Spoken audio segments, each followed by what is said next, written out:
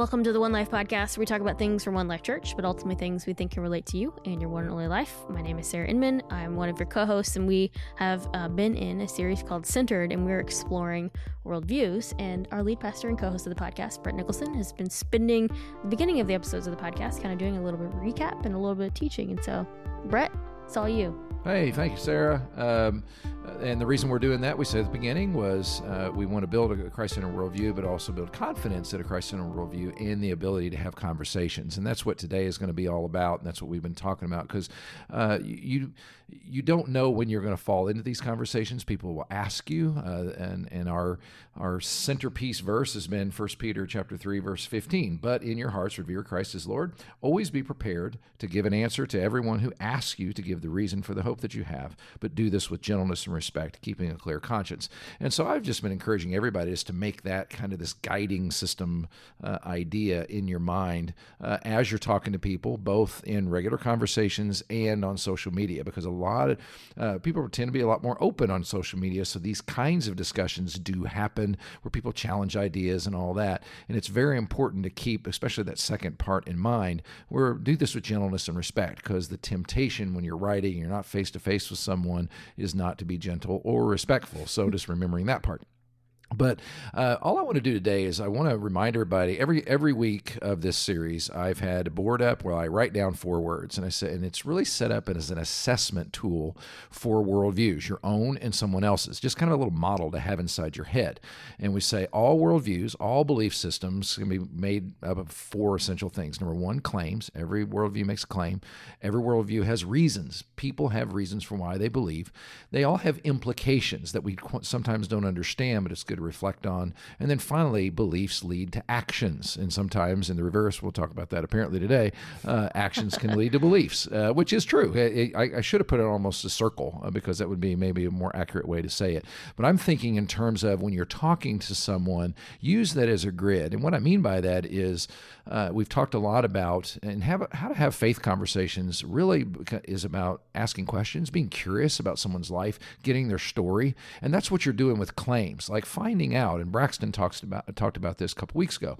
He said, you can sometimes get people to say, hey, you can ask them, what do you think the meaning of life is? Or where do you think everything came from? Or who do you think we are as human beings? You ever think about that kind of stuff before?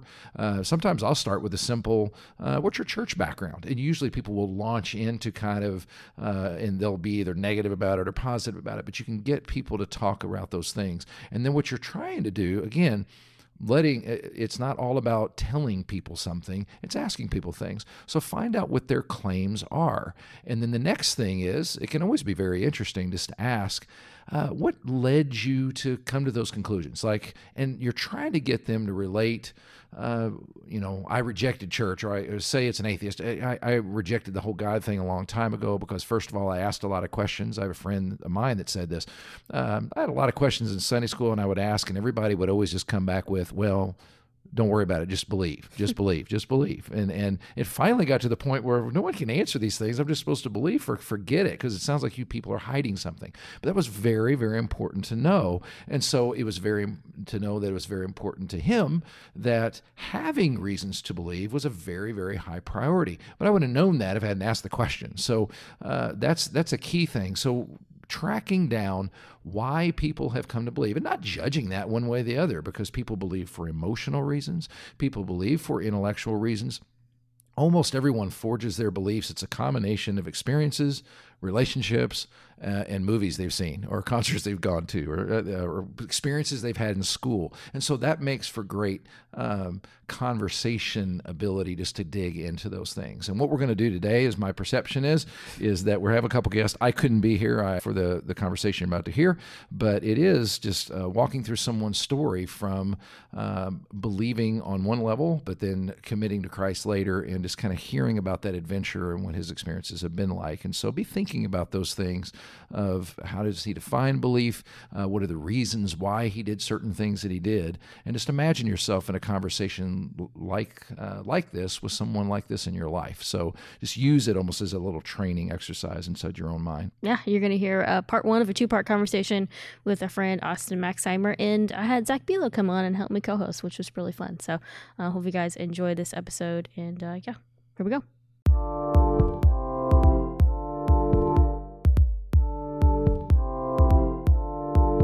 talking about worldviews. What is a worldview? How we can have conversations with people of differing worldviews, and just kind of having experiences in our own worldview. So it's been really fun through this whole series. And normally we have our lead pastor, Brett Nicholson, with us, and Brett wasn't able to make it. So I got our friend Zach Belo to sit in with us. So Zach, thanks for co-hosting the podcast today. Excited. I'm excited. Look forward to it. It's going to be fun. And we're going to be hanging out with our friend Austin Maxheimer, who we just realized this is his 6th time on the One Life podcast. 6th, more than Zach. Yeah, more that's than true. Zach, yeah.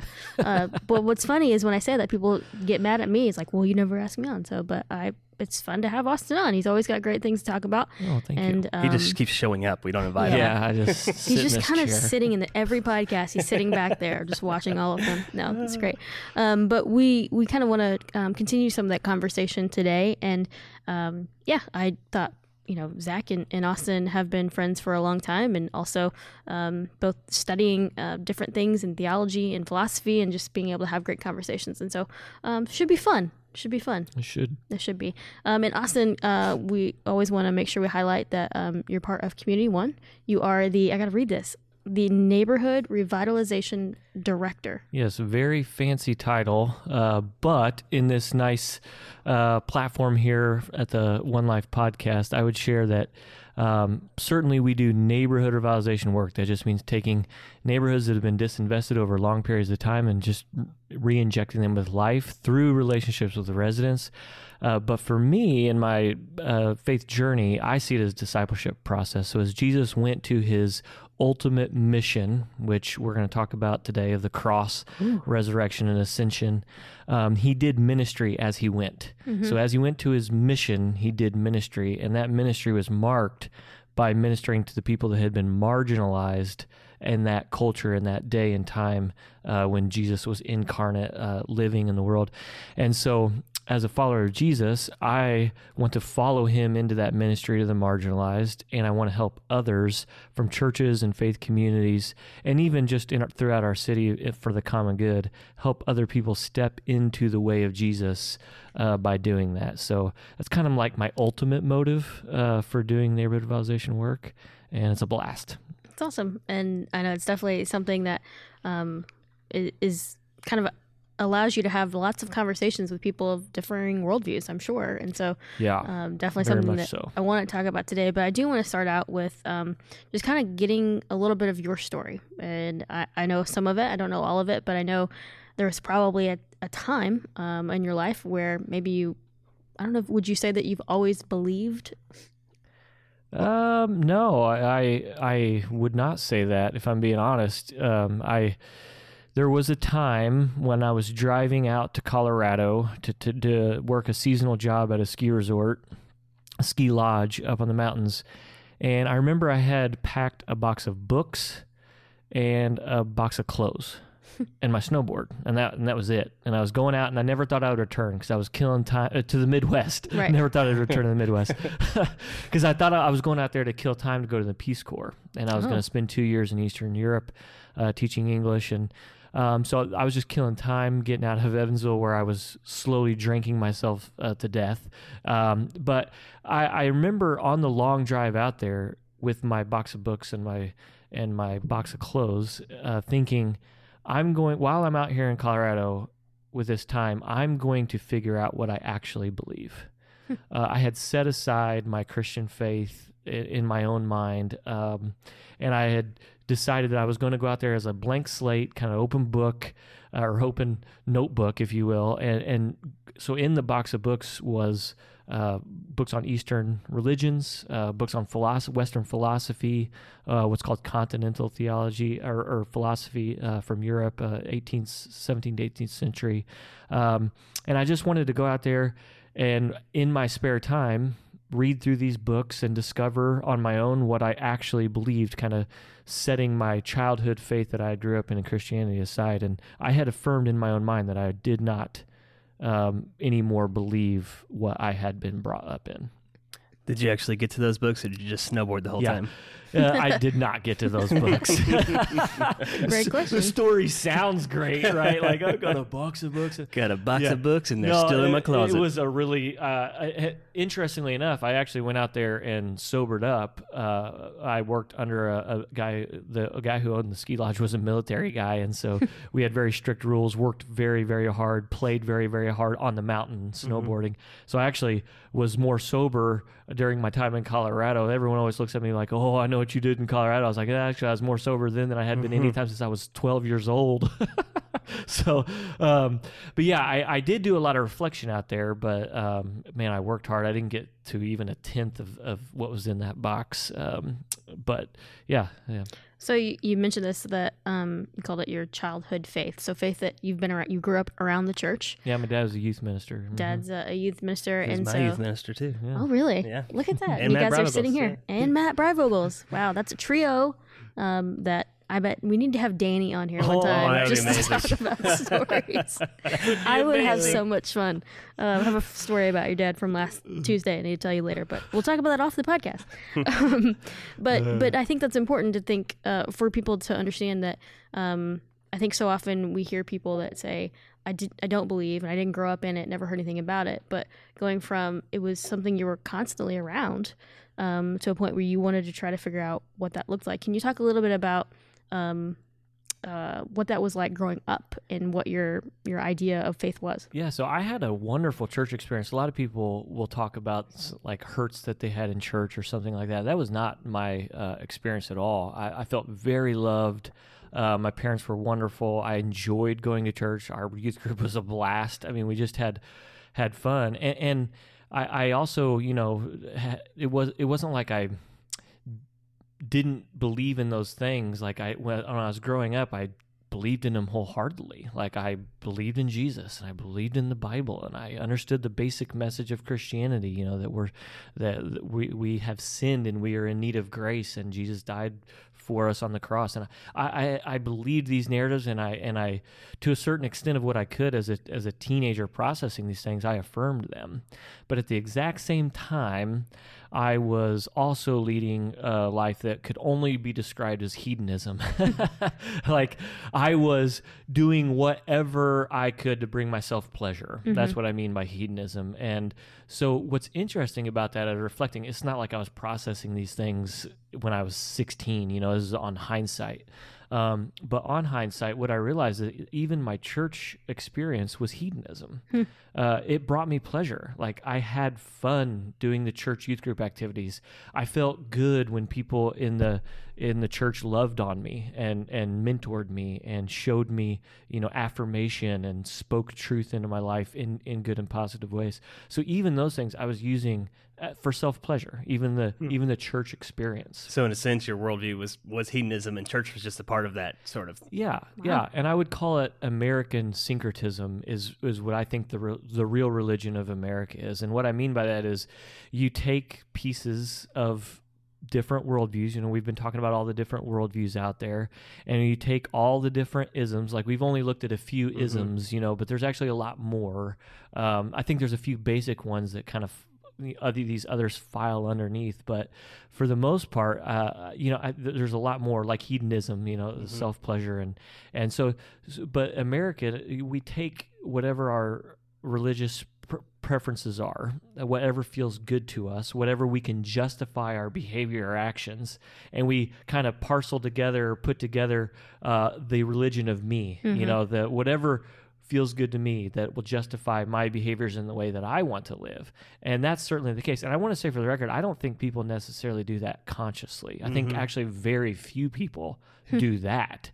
But I think it's more subconscious that's affected by our American culture that tells us it is all about us. It's about our own autonomy. It's about our own self-actualization. And so the easiest way for us to get to our self-actualization is to piece together a worldview that makes our actions justified, right? Like that's the easiest way forward. It's the less cluttered path, if you will. And so I think we all do that. And the American, especially here in the Bible Belt, Christianity, there's echoes of it, if you will. There's a lot of good things about loving your neighbor and grace and forgiveness, and these are all good things. And so we add all the good stuff, we set aside all the challenging things, and then we live into a worldview that's actually all about ourselves.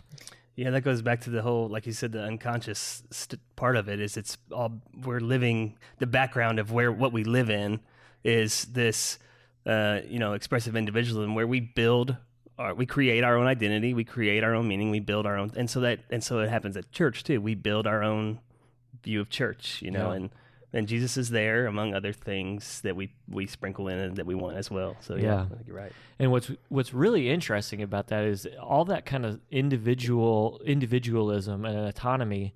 It is good to a certain point. It's actually part of the Christian worldview that we are unique, that we are individual beings and not part of the pantheistic world, right? Like that we are Sarah, we are Zach, we are Austin. And even when Christ comes into and overtakes our lives and the Spirit indwells in us, the part of the Christian worldview is that we retain some sort of uniqueness of who we are. And I think that's so it's like taking that part of the Christian message, which is good, which we like as Americans, but then taking it not to the end of the Christian worldview, which ends at the cross. Oh yeah, and the resurrection. But it ends at ourselves, and it ends at whatever we need to justify our existence or have pleasure in our lives. Something you and I have talked about before, and I always thought this was so interesting, especially for when we're talking to the next generation, whether that's anyone younger than us at this point. And so there was a point where you had said, like, you would do kind of one life on Friday and Saturday night, and then on Sunday it was church. But it was never like this subconscious of, I don't believe that. It was like, I believe I'm both of these. Can you talk about that a little bit? Because I think that's interesting. And I just want to state for the record, I didn't do the one life thing on Friday or on Sunday. This was before one life because I was on staff here. I don't want to give anyone the wrong impression. Good point. Thank you for clarifying that. When you were maybe in high school or younger. Yeah, high school teacher. Yeah. Yeah, so what I would do, I mean, I think this is a story of a lot of people. I would go out and then I would drink Friday and Saturday night. I actually had it down in my budget where I knew exactly how much it cost to drink 12 beers and smoke a pack of cigarettes. And so I would save that. And Your intro to budgeting was that's hilarious. That's right. Yeah, Dave Ramsey would be proud or my not. Word. Anyways, so yeah, I would party on Friday and Saturday night, and then I would wake up and I'd go to church on Sunday morning. And both of those experiences were very real for me. It wasn't like I was out Friday and Saturday night and hiding from the person I was on Sunday morning. And it wasn't like I woke up Sunday morning and was hiding the person I was Friday and Saturday night. But I did learn later through a wonderful book called Total Truth by Nancy Pearcey, who's been mentioned on this podcast a few times as an author and thinker. Total Truth. I got exposed to this word for the first time called the secular sacred divide. And if you want, we can go into all of it, but it's like a 400-page book. But the basic idea is that through a kind of a natural process of Western philosophy, we took the things of the spiritual realm and we drove them upstairs.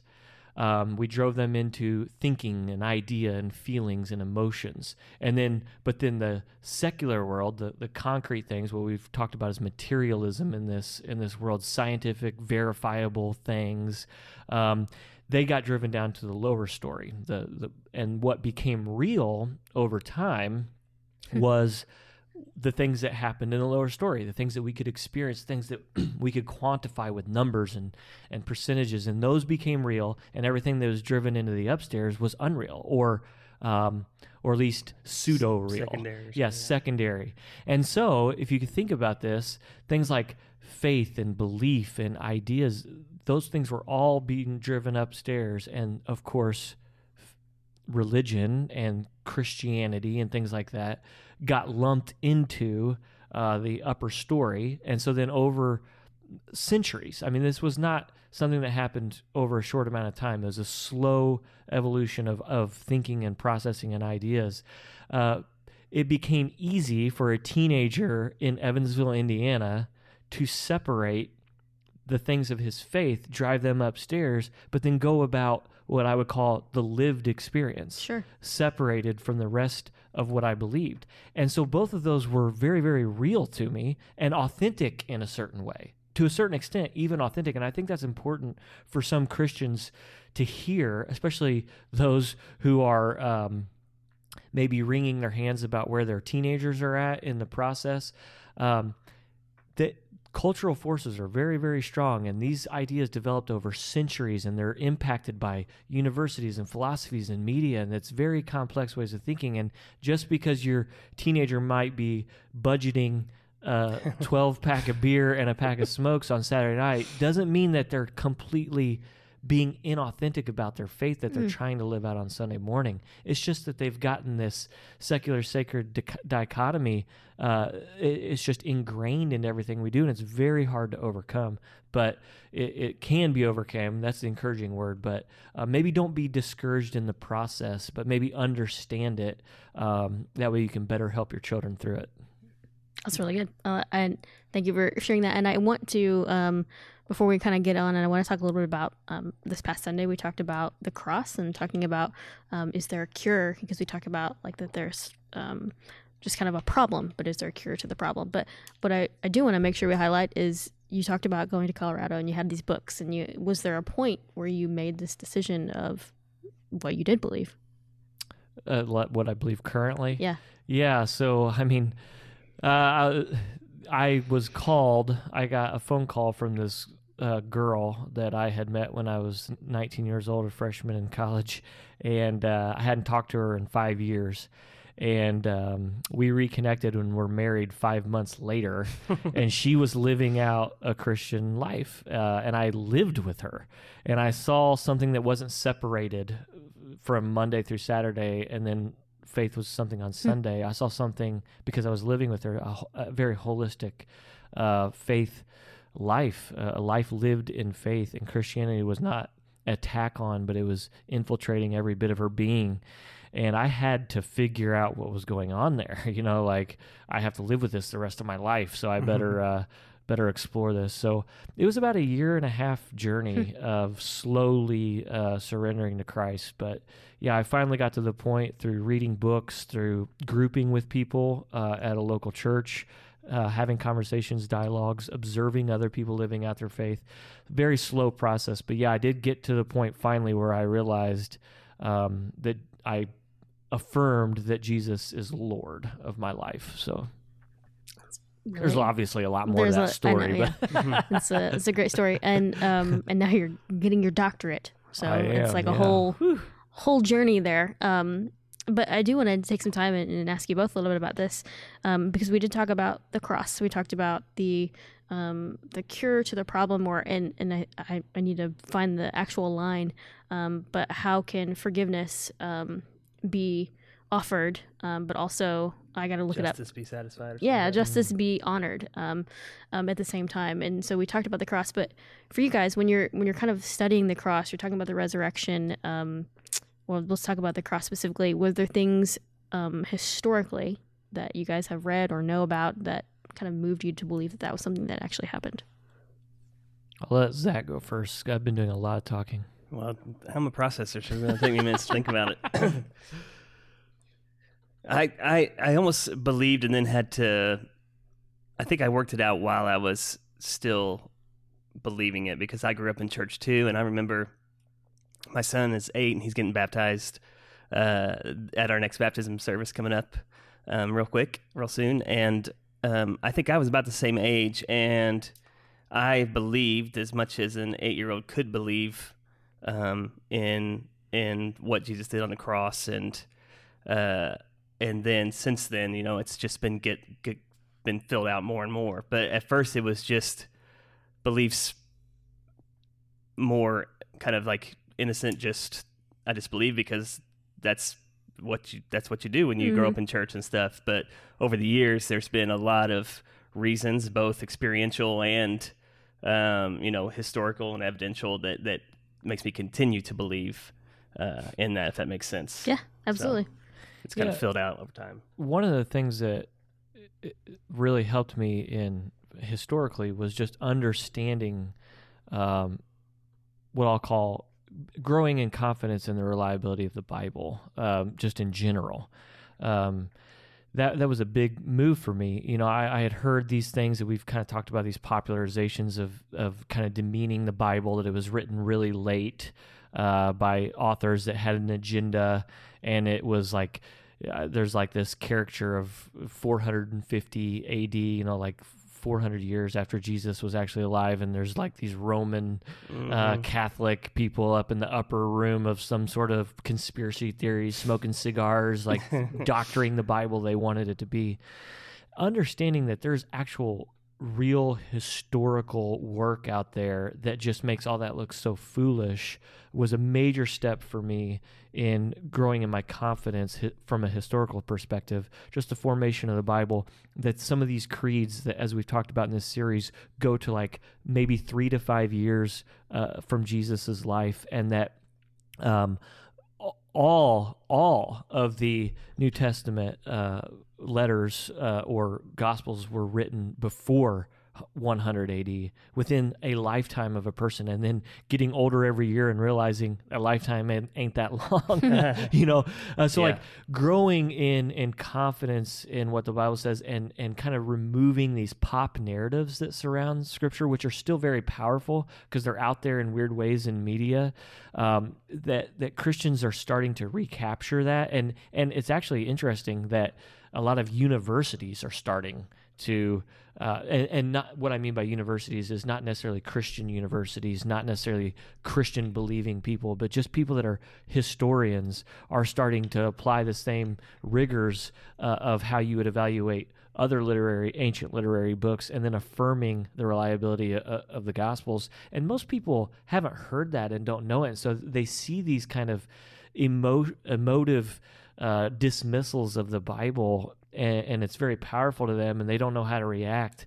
But really reading through them and understanding them for the first time, just the historical reliability of Scripture, gaining confidence in that made all the difference for me.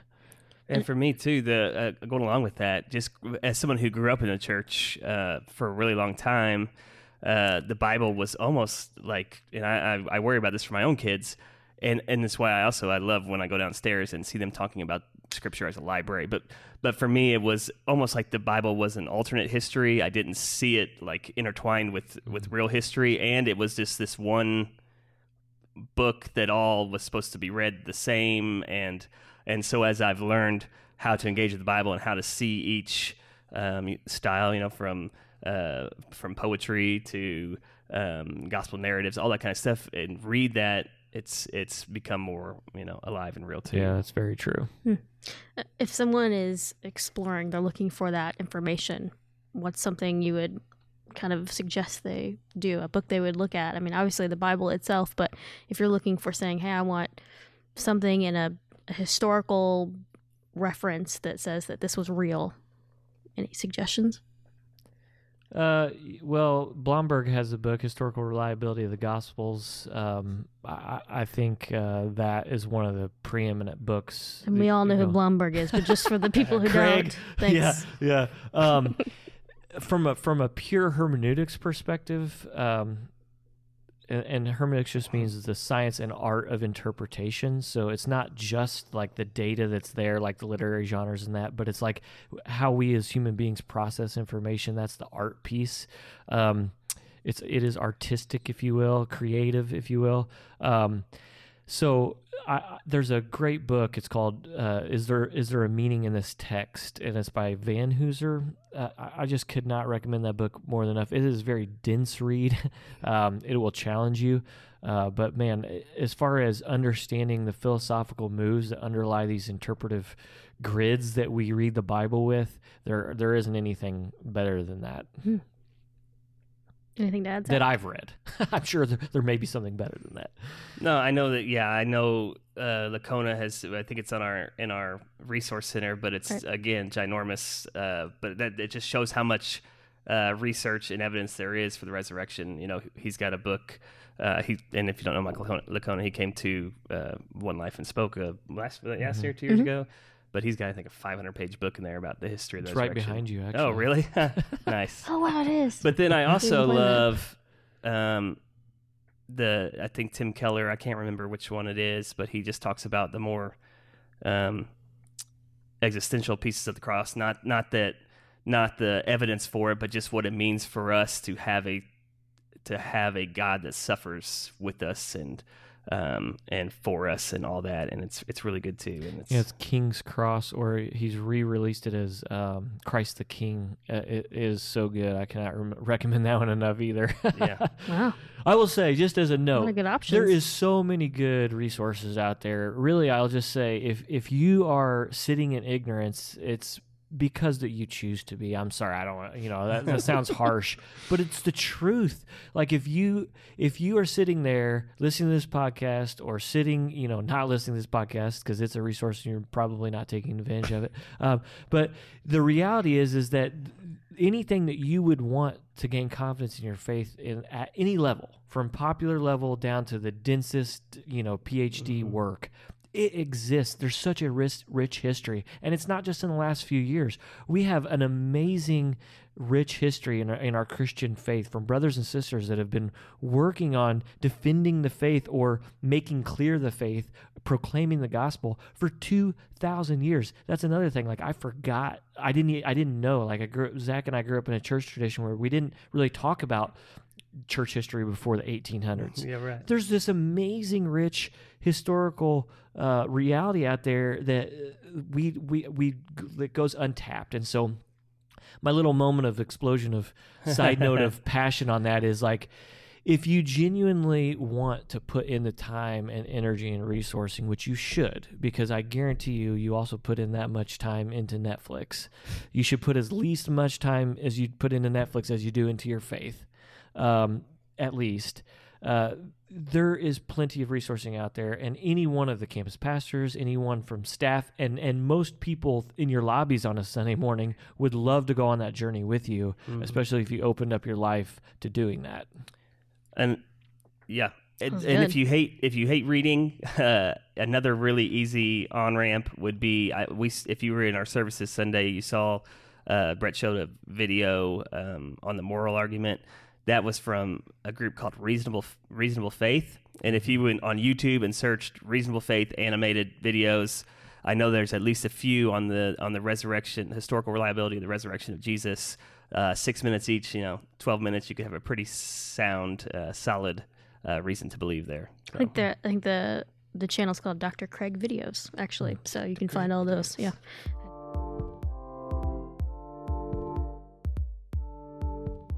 We'd love to hear from you guys. You can email us at podcast@onelifechurch.org.